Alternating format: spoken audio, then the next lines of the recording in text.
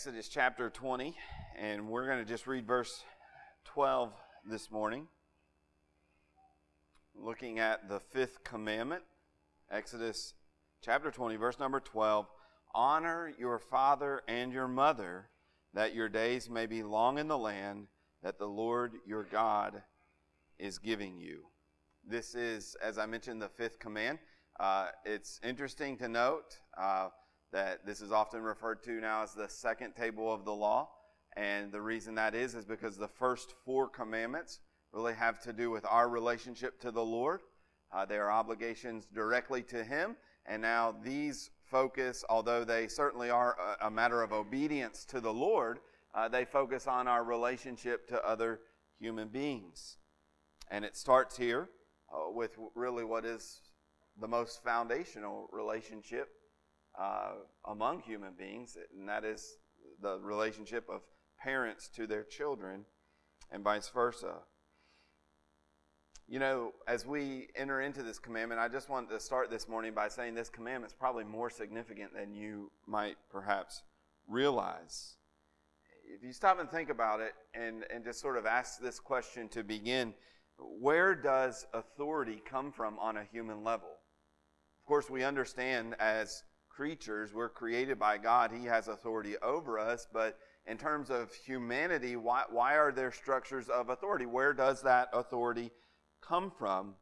And I think the reason I want to start here this morning is because authority in our time has really fallen on hard times. We live in a time when human authority is either outright rejected or is looked upon with suspicion. It's almost assumed that if a person is in a place of authority, that they're sinister or evil. People in authority are not to be trusted. There are various historical reasons for that. Of course, we know that there's been a great deal of oppression and abuse throughout history, and much of that's being exposed in our time. And I think part of what has occurred with that is that people's trust in authority has eroded. People just don't simply do not trust people in authority. There was a time in which people honored and respected authority sort of naturally almost, and now I think it's almost the exact opposite. And much of that has to do with the abuses and the excesses of authority. There's also the rejection of God and the rejection of His authority. And as I mentioned, first of all, foundational to all other authority is the authority that God has over humanity. And so if we reject the idea of God being our creator, to whom we owe honor and obedience, well, then it's only a short walk to reject all kinds of other authority. What's unfortunate, I think, is that even many believers sort of have adopted this mentality, the world's view of authority. There seems to be a push among even professing believers to minimize or dismiss our obligation to obey God-ordained authority. We see this in areas like the attitude of many Christians to governmental authorities, or even sort of, I think Jared mentioned it in his prayer this morning, sort of the dismissing of any kind of structures of authority within the home or within society. But listen, we should be different. We as Christians are not to take our cues from the world. The world has a mindset, the world has a philosophy, but Romans 12:1 says that we are to be transformed by the renewing of our minds. We are to think differently. Our thoughts should be shaped and molded by the Word of God. And though there have been authority abuses even within the church, and sometimes just as much it seems like as in the world, but we do not have the luxury as God's people to respond to such abuses of authority by rejecting human authority altogether. We don't have that luxury. That might be something that unbelievers can do, but we're bound by the Word of God. We have a stronger reason really for obeying authority than whether or not we personally feel that it's always been appropriated in the right manner. This command, and this is what I'm driving at here, this command provides the foundation upon which all legitimate structures of authority among humanity are premised. This is the foundational building block in building structures of authority within humanity.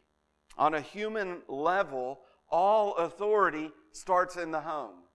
On a human level, all authority starts in the home. A society that rejects this fifth commandment is a society that really is headed toward utter and complete lawlessness. Christian parents who do not enforce this command will not likely pass down their faith to their children. If you don't demand that they honor you, they aren't likely to honor the Lord. All parents, believers or not, will find it difficult to guide their children in a good direction in life if they haven't first instilled this respect for authority. School teachers will not be able to teach successfully students who have not learned to honor authority. Employers will have a hard time finding competent employees who will actually follow orders and do their job. The work of policemen and law enforcement will multiply, as the force of law will be required much more frequently for people who haven't learned to simply comply with a rule. Even the rule of law itself will begin to crumble. A society that does not honor its parents will not honor its governors or senators or presidents. And at a certain point, the ubiquitous rejection of the fifth commandment leads potentially to great civil unrest and even anarchy. This is a big deal. And oh, by the way, did I mention that I'm describing the society that we live in right now? On a human level, all authority starts in the home. It is there where the principle of honoring, respecting, and submitting to and obeying God-ordained authority is either learned or is not learned. And the impacts are huge. I wanted to start there this morning because I think we have a temptation of reading this fifth commandment and thinking about little children, 6 years old, 7 years old, 8 years old, and thinking, oh yes, this is a good commandment. They need to listen to mommy and daddy. But it doesn't seem that big to us. It doesn't seem like a big deal. It doesn't seem like it really is that important.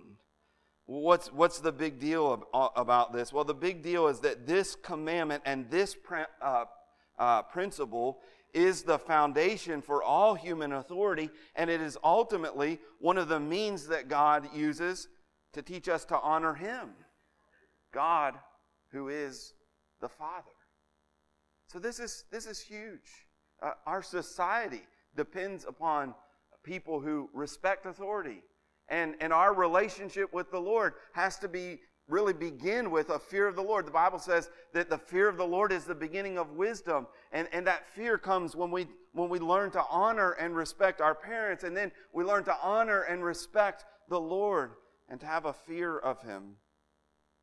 So this is maybe a bigger deal than you realized.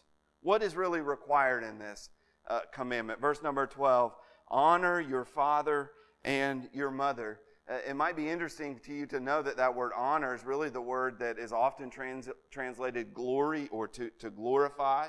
So you could see this word really translated all over, but I'll give you a couple of examples of this. Leviticus 10:3 says, then Moses said to Aaron, this is what the Lord has said, among those who are near me, I will be sanctified, and before all the people I will be glorified. Same word that is used here when it says that children are to honor their parents. Isaiah 24:15, another example.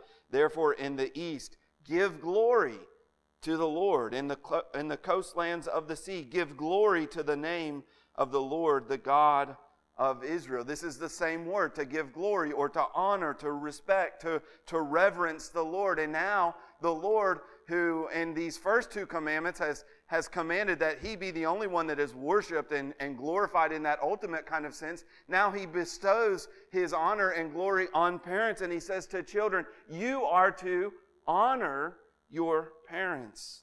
Literally, this word, to glory, to glorify, means that something is heavy or weighty. It means for someone or something to have such an importance or such a greatness that they elicit a response of reverence, of respect, and even of awe. We use the word weighty sometimes. It was a really weighty moment. That funeral that we went to was such a weighty and such a heavy moment that there was a hushed silence, a reverent silence on everyone who was in attendance. It was a weighty moment. That's kind of the idea here. So what is commanded then is that children, young or old, this is not just given to 7 or 8 year olds. This is to you, if your parents are still living, anyone here, that you are to honor them. You should view your parents with a sense of greatness or a sense of importance, a place of preeminence. And with that, you ought to then respect them and reverence them and honor them. Why would parents be given such honor? Well, as I've already mentioned, I think what's happened here is that God has endowed parents and by extension, I think other authorities with a share of His glory. One person said this. He says, someone who must be honored is someone of weight. There's that idea, this weightiness, this greatness, this importance. It's someone of weight. He says that is true also of parents. They are placed by God over their children, and they share some of the glory or honor belonging to God. Now, as I've already mentioned, it's interesting, isn't it, that all glory and all honor and all power and all dominion, in one sense, belongs to God. It's interesting that in some places, I believe it's in the book of Isaiah, that he says, I'll not share my glory with another, I'll not give my glory to another. And we would recognize here that clearly God is not abdicating His position as the all-glorious supreme authority. Yet in the formation of families and societies, God has in a sense commissioned certain people to act in His stead, to be human instruments of His authority. And they share, because they have this position given to them by God, then they share in His greatness and His superiority, and they are to be honored because of this God-given position. What this means then is that the honor that we owe to our parents and other authorities is really the honor that belongs to God. And He has, for His good purposes, instructed us to give that honor to these instituted authorities, beginning with mothers and fathers. Calvin says this. He says, God has lifted them up. Speaking about parents, God has lifted them up and assigned to them a portion of His honor. Thus, the submission paid to them must be, as it were, a step leading us to reverence for God, who is the sovereign Father.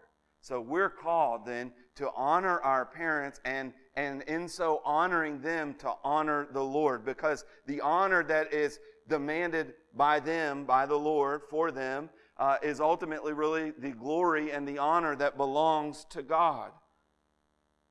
We might think of an illustration. It might help us think about this. In large corporations, right? There's somebody at the top of that. There's someone who owns. There's someone who has ownership. There's someone who possesses all of the authority. But in the management and the stewardship of that company, often they appoint very many people under them, and they delegate that authority to those people under them. And so if there's someone at a lower level who's carrying out the directives of the CEO and doing what he's supposed to be doing, then to dishonor and disrespect them is really to dishonor and disrespect the ultimate authority, the one who owns all things. And so it is with the Lord. He doesn't give up His authority in any way, but He shares it with others. He shares it with mothers and fathers, so that if you disrespect or dishonor them, it's as if you're disrespecting or dishonoring the Lord. One of the clear ways that we see this honor bestowed on parents is the fact that they share this title, that God shares this title with us. Again, Calvin says this, for when He gives someone superiority, since it must be upheld, He bestows His name on it. It's God's authority, and because it's God's authority, He gives His title to go along with it. That is the title of Father. God is Father. And sometimes we get this backwards. Sometimes we think almost as if the biblical writers or God was thinking, I need to help them understand what I'm like. And so they've got fatherhood, so I'm going to call myself father, and then that will help them understand what I'm really like. In reality, listen, God is eternally the Father. He is eternally. That's who He is. In His essence, in His being. That's an eternal name of God.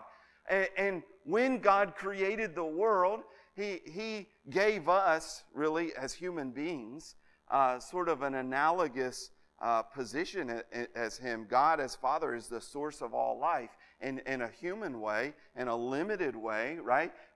Parents, we are the source of life for our children. And with that being the source of life, we're given a position of authority over them. And so because God created us after His image to sort of reflect who He is as the creator of all life, so He gives us this title, Father and Mother.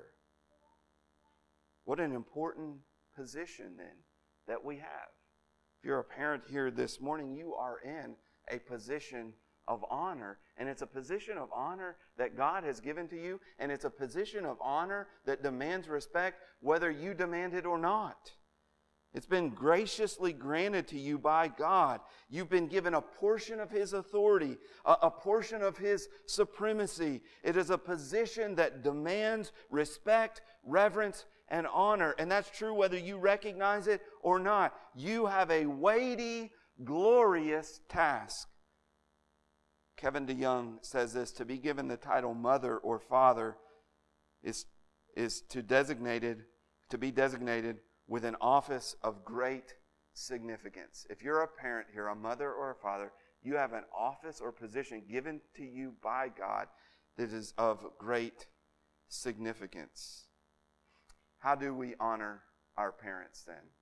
How do we honor our parents? Well, we're seeing here that we are to honor them. It's clear that that's what the text is talking about, but I want to give us several ways that I think we can tangibly, sort of tangible expressions of the attitude of honor that we are to give to our parents. The first is clear. Jared read this, I believe, earlier, that we're to obey our parents. For those of you, and I know that our relationship with our parent changes over time. And so I'm talking now to those who really are under the authority of their parents. Children, if you're still living at home or you're still under the authority of your parents, this is a word to you. Paul in Colossians 3:20 says, "Children, obey your parents in everything, for this pleases the Lord." I think Paul here is reiterating this command. He's drawing from this fifth commandment. Remember, we said that all the commandments except the Sabbath commandment are reiterated in the New Testament. Here would be one of those places where Paul is reiterating the fifth commandment in the New Testament. And when he does so, he kind of steps out from the literal command of honoring your parent, and he gives us an application of that. That is that we are to obey them. They really go hand in hand. But children are called to obey their parents. And so again, let me just say, we know there's a time that comes when the Lord says that a man shall leave his father and mother and cleave to his wife. There's a leaving that kind of means that we no longer obey them in the strictest sense. But for children who are under the authority of their home, of their parents, you are required to obey your parents. And here Paul says, obey them in everything. We would say there is a limitation to that if they require you to do something that God would not have you to do. So if they would want you to sin against God in any way, that would be a limitation. But obey them in everything. Children, listen to me this morning. If you're here this morning and you're under your parents' authority still, this is really the chief thing that God requires of you. Your parents' authority over you has been given to them by God. That they represent God to you. God has given His title, one of His names, to your parents. And He has shared that with them. He has shared His authority and His place of supremacy. He has shared that with them. And so this authority that your parents have over you is given to them by God. That's a big deal. You don't listen to your parents just because they're bigger than you or anything like that. You listen to them because God has placed them in your life and has given them this authority. And this is really the primary expectation. It's really, your life is not too complicated. As you get older, life will get harder. It will get much more complicated. Decisions will not be as clear and as easy as they are right now. But right now, it's as simple as this. You are to do what your parents tell you to do unless they tell you to do something sinful. That's your life. That's God's expectation for you right now. And you may be getting older. You might be 13 or 14 or 15, and you're starting to think that you know better than your parents. But listen, especially at that moment, you are required to obey your parents in everything. How serious does God take this command? Well, in the Old Testament, we're not under the Old Testament. We're not under the Old Covenant with all of its regulations. We've seen that about the law. But in the Old Testament, a child who, in an ultimate kind of sense, tried to throw off his parents' authority was to be put to death. There was the death penalty for this. And that might seem severe, but why would God give such a severe punishment? And I'm not saying, a child was disrespectful once or didn't obey once, but I'm talking about a child that just, I'm not going to listen to my parents. I'm throwing off. I'm going my own way. Why would God give that? Well, because parents, again, were God's authority in their life. They were supposed to teach their children to know the Lord and to follow His commands. And if children completely rejected their parents' authority, then they had rejected God's authority. And listen, we're not under the Old Covenant, so that command is no longer there. That was part of what was given to the Old Covenant people. But listen, the reality still stands that the wages of sin is death. Just because there is no temporary discipline right now or temporary judgment that's so severe. Listen, children, if you disobey your parents and you throw off their authority and you rebel against them, that's a sin against God. And God may not judge it in this life, but He is going to judge that sin. And the Bible says in Romans chapter 3 that the wages of sin is death. Your rejection of your parents' authority, your disobedience will ultimately bring the judgment of death upon you. If you have been rebellious to your parents, you need to be forgiven by God. And God's made a way for that to happen. God sent His Son Jesus to live on this earth. And guess what? Jesus, as a child, always perfectly obeyed His parents. But then God sent His Son Jesus to the cross to die for you because God knew that you would not always obey your parents. If you will trust in Jesus this morning, children, if you will trust in Jesus, He will save you, God will save you, and He will forgive you of your sins that are worthy of judgment. And here's the other thing. When you believe in Christ, He changes your heart. He makes you different, and He helps you want to obey your parents. If you are someone who's a child and you said, I'm a believer in Jesus Christ, one of the things that should be different about you now is that you want to obey your parents. You're still not going to do it perfectly, but you should have a genuine desire to honor and obey your parents.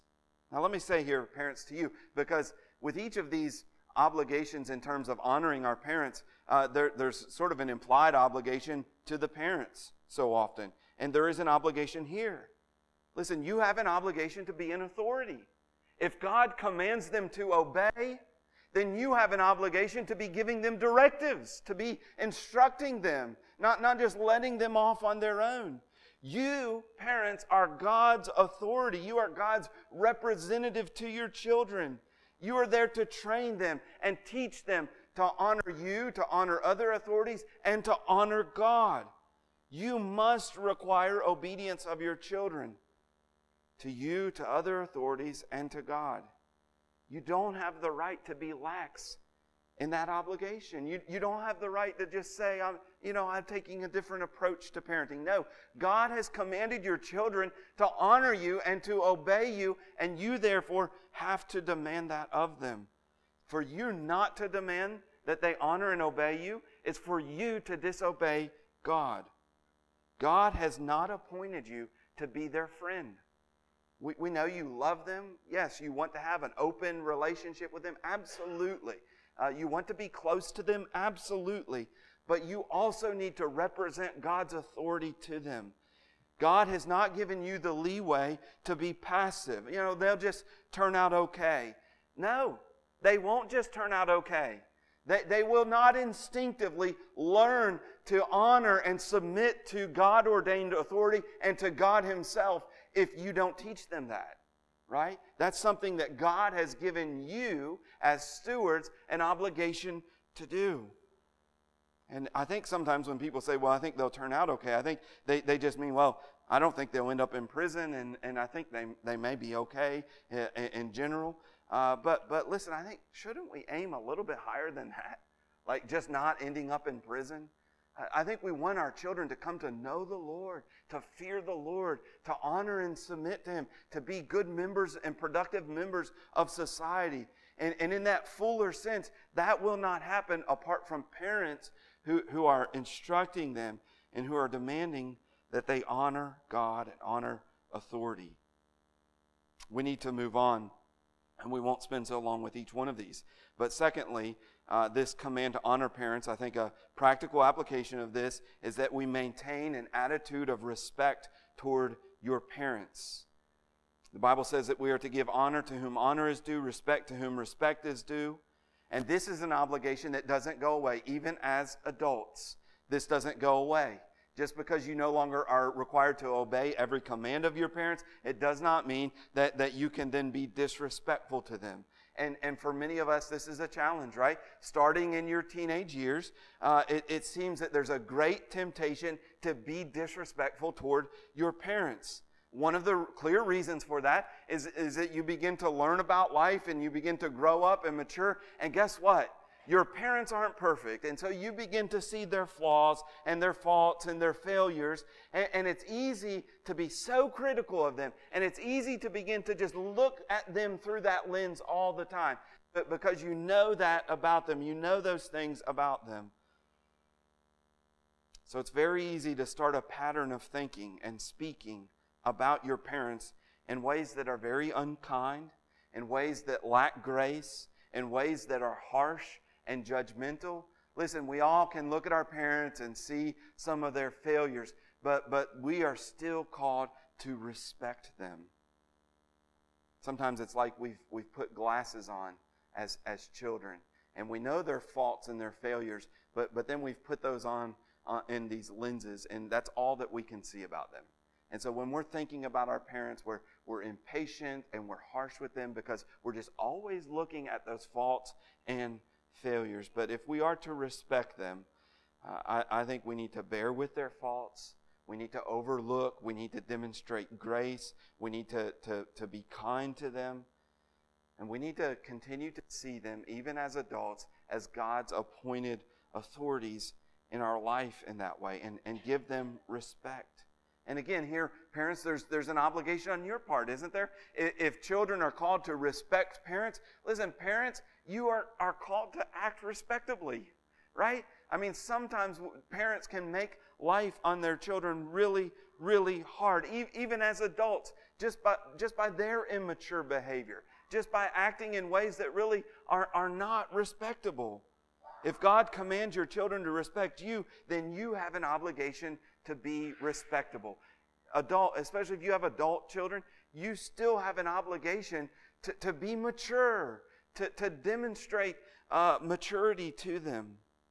Third, this command to honor our parents means that we are to heed the instruction of your parents. You are to heed the instructions of your parents. And here, I'm separating this out a bit from this command to obey your parents. Obedience, in my mind, is thinking like a clear directive, like go get your shoes on and go get in the car or something like that. It's a clear directive. We grow up from that. We mature beyond that.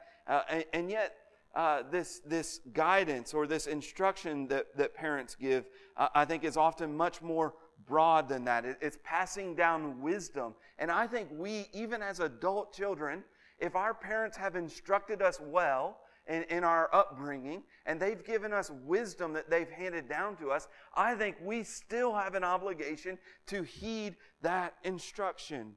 If you've had good parents who have provided wise instruction to you, then you have an obligation, even as an adult who's no longer directly under their authority, to continue to honor them by heeding that instruction. Proverbs 1 verse 8 says this, "Hear, my son, your father's instruction, and forsake not your mother's teaching, for they are graceful garland for your head and pendants for your neck." I think sometimes there's a mentality like, once I hit 18, I can just throw everything off. I don't need to listen to my parents at all. And there's a sense in which there is an adulthood that is reached and obedience is no longer required. But if they gave you wise instruction, if your father taught you as a child to work diligently, then you need to continue to heed that instruction even as an adult. You need to honor him in that.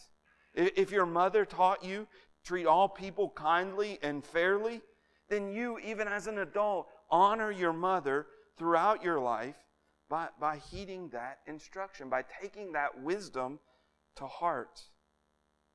You know, I've seen 40-year-old and 50-year-old men who throughout their life have kind of restrained their behavior but because dad's been around and because there's this sense of like, I don't want to dishonor him. But then at a certain point, whether the parent dies or whether they just finally say, I'm just done with that, they go off and begin to act foolishly. And they make a wreck of their life because they're no longer heeding their father's instructions. We are to heed the instructions, the wise instructions of our parents. Fourthly, we are to show gratitude to our parents. In Romans chapter 1, it says that one of the great sins of humanity is that although God created us and gave us life, we neither honored him nor gave thanks to him. That's one of the common sins of humanity. And Romans chapter 1 actually locates it as one of the foundational sins of humanity. What an affront. How preposterous it is that God has created us, that God has given us life, and we say, thank you very much, I'll take this life, and you just stay over here, and I'm going to go my own way. And we don't live lives of gratitude for the fact that God is the one who has given us this life. Well, I think the same principle is true in a limited kind of human sense when it comes to our parents. Proverbs 22 says that we are to listen to your father who gave you life. Your parents, the reason that you are here this morning, your parents may have not done too many other things right, but the reason that you are here, the reason that you are alive today is because they gave you life. Calvin quoted when he was speaking about the death penalty for those who threw off their parents' authority. He said this, he said, he said, since they do not acknowledge those by whom they came into this life, they surely do not deserve to live. Do you see his reasoning there? They don't honor, they don't acknowledge the one who has given them life. If you don't acknowledge or give honor or have gratitude in your heart for the one who has given you life, in one sense you don't deserve that life.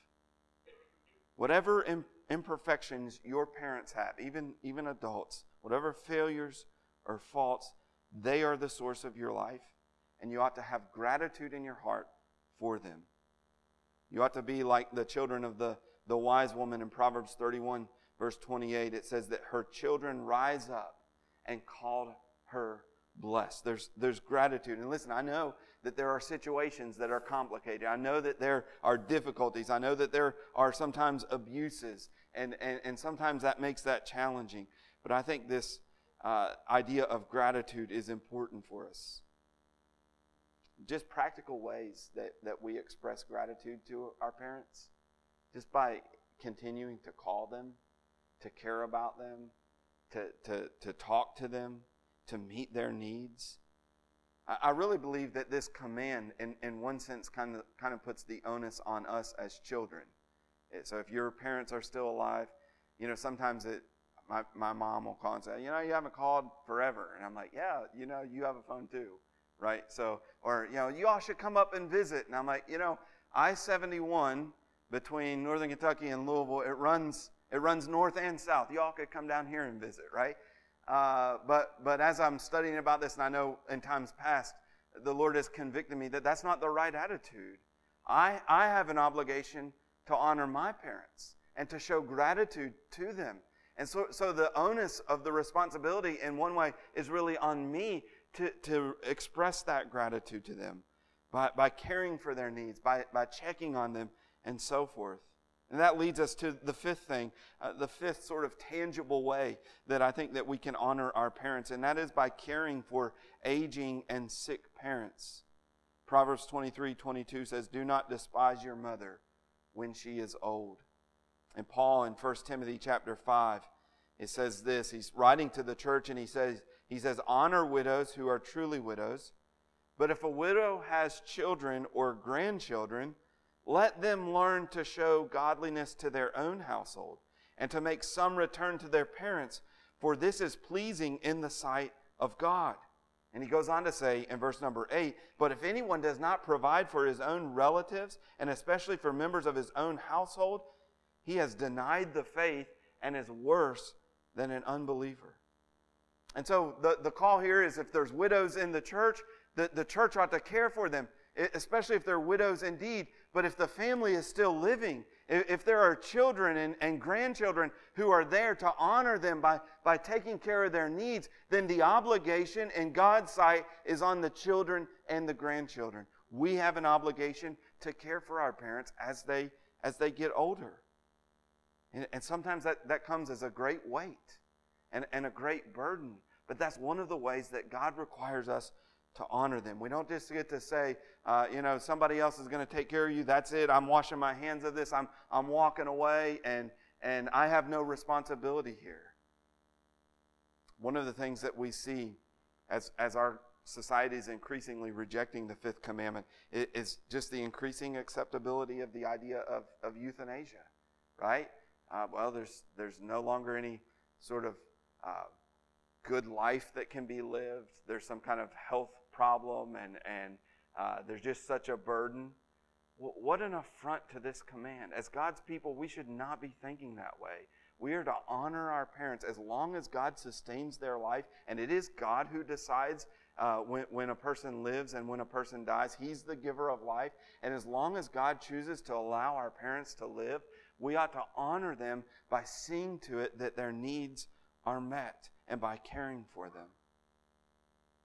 Well, I think this command extends out beyond just our parents. I've already mentioned that in the introduction. So I want to spend just a couple minutes here by talking about sort of how far this command extends. This is what the Westminster Confession says in terms of this. It says, "Father and mother in the fifth commandment mean not only natural parents, but all of those set over us in age and gifts, and especially those by God's arrangement are over us in a place of authority, whether in a family, a church, or a nation." So what they're suggesting here is that this command, in this command, God is ordaining authority that is even broader than just the authority of our parents. It's an authority that then is spread out to other authorities in society. It spreads out to an honor for all of those who are older than us. It spreads out even to an honoring and a submission to governing authorities. So let me just hit on a few of these really quickly here. One is elders. And I don't mean elders in a church like the office of pastor in a church. I'm just talking about those who are older than us. Paul says in 1 Timothy 5, verse 1, he says, "Do not rebuke an older man, but encourage him as you would a father, older women as mothers." Listen, again, one of the things that we're seeing in our society is just looking at older people as insignificant, as unimportant. If we can get rid of them, let's get rid of them. They don't have anything important or valuable to add to us. There's not really a lot of respect that needs to be given to them. Let's just move on and do what we have to do. Part of this is sort of a worldview that is prevalent right now, which is seeing the world and history as progressing. So your your grandparents or your great-grandparents, they were just kind of morons, and we've progressed and we've evolved, and our ethics are better, our morality is better, we know more than them. And so history is kind of on an upward trajectory. So what would parents or an older generation, what would they have to teach us? What would we need to hear from them? They're not in the future. Right now, what is valued is youth. What's coming up next? What's the next best idea? And so forth. And it comes from that progressive view of history. Needless to say, a culture that thinks that history in this kind of progressive way is not going to value elders. You've heard the expression here recently, okay, boomer, talking about baby boomers. Right? That's just, it's funny. Like, we get that. I'm not just, if you've said that, it's not some horrible thing, but I think it does point to this larger devaluing of past generations. You don't have anything to teach us. We are the future. We know what's best. So just get off the scene. And when a baby boomer speaks up and says, maybe we should do it this way. This is okay, boomer. Let's just move on, right? This command would speak against that. We need to honor our elders. In fact, the Bible has an exact opposite view of that. Often the Bible holds up those who are older as those who have wisdom. Gray hair is an honor. It's a glory to be. Even the Bible uses the term elders for pastors because there's this underlying assumption that someone who's older, someone who is mature, has wisdom to impart. And so this is one of the things that I think we need to learn from this. We need to respect people in older generations. We need to honor them. We need to hear from them. We need to listen to their wisdom. And then there is the government. In the Bible, sometimes kings are even called fathers. And that's why I think sometimes the older theologians have made this connection. They see, again, this commandment to honor your father and mother as really foundational. It's a building block, and all other authorities kind of come down to that. But we are called to honor and submit to kings, to presidents, to authorities. We could see that in Romans chapter 13. There are other rightful authorities in society, right? There are supervisors, there are employers, and those are authorities, again, that we learn as we learn to submit to and obey our parents at home. Then we kind of grow up and we go out into other spheres and we see, oh, look, out in society there's this governing authority and I need to submit to them. And then I'm in the workplace and there are supervisors and there's employers that they have authority and I need to submit to them as well. So it branches out. It goes into the church. There are church leaders. Hebrews 13:7 says, obey your leaders and submit to them, for they are keeping watch for your souls. And so there's an extension of this command. But as I started this morning, if we get this foundational one wrong, if we don't teach children to honor and respect their parents, they're not going to respect governing authorities. They're not going to respect their elders. They're not going to respect church authorities. They're not going to respect teachers or anyone else in society. Finally, as I mentioned, and as that quote from Calvin said, that this is sort of a stairway leading us up to the Lord, leading us to learn to honor the Lord. We learn to obey our heavenly Father by learning first to obey our earthly father and mother. This is a big deal. Parents, this is a big deal that you would teach your children and train them to honor you. And children, this is an important thing, that you would learn to honor your parents, because in learning to honor and respect them, you're learning to honor and respect God. We look, as we close this morning, to the greatest example of this. We look to Jesus, who came as the Son of the Father. And he came, and listen to what he said. This is the way that he honored his Father. He obeyed him perfectly. He said, I came not to seek my own will, but the will of him who sent me. This is my Father. I'm here to do the will of my Father. I'm honoring my Father. In another place, he says that he always does what is pleasing to his Father. The greatest fulfillment of this commandment then this morning for all of us is that you would honor your heavenly Father. by believing in Christ. John chapter 6, verse number 40 says this, "For this is the will of the Father." This is the will of our Heavenly Father, "that everyone who looks on the Son and believes in him should have eternal life, and I will raise him up on the last day." This is what we're called to do this morning, is to look to Christ. This is the way that we honor our Heavenly Father, is by looking to the Son, by believing in him and trusting in him.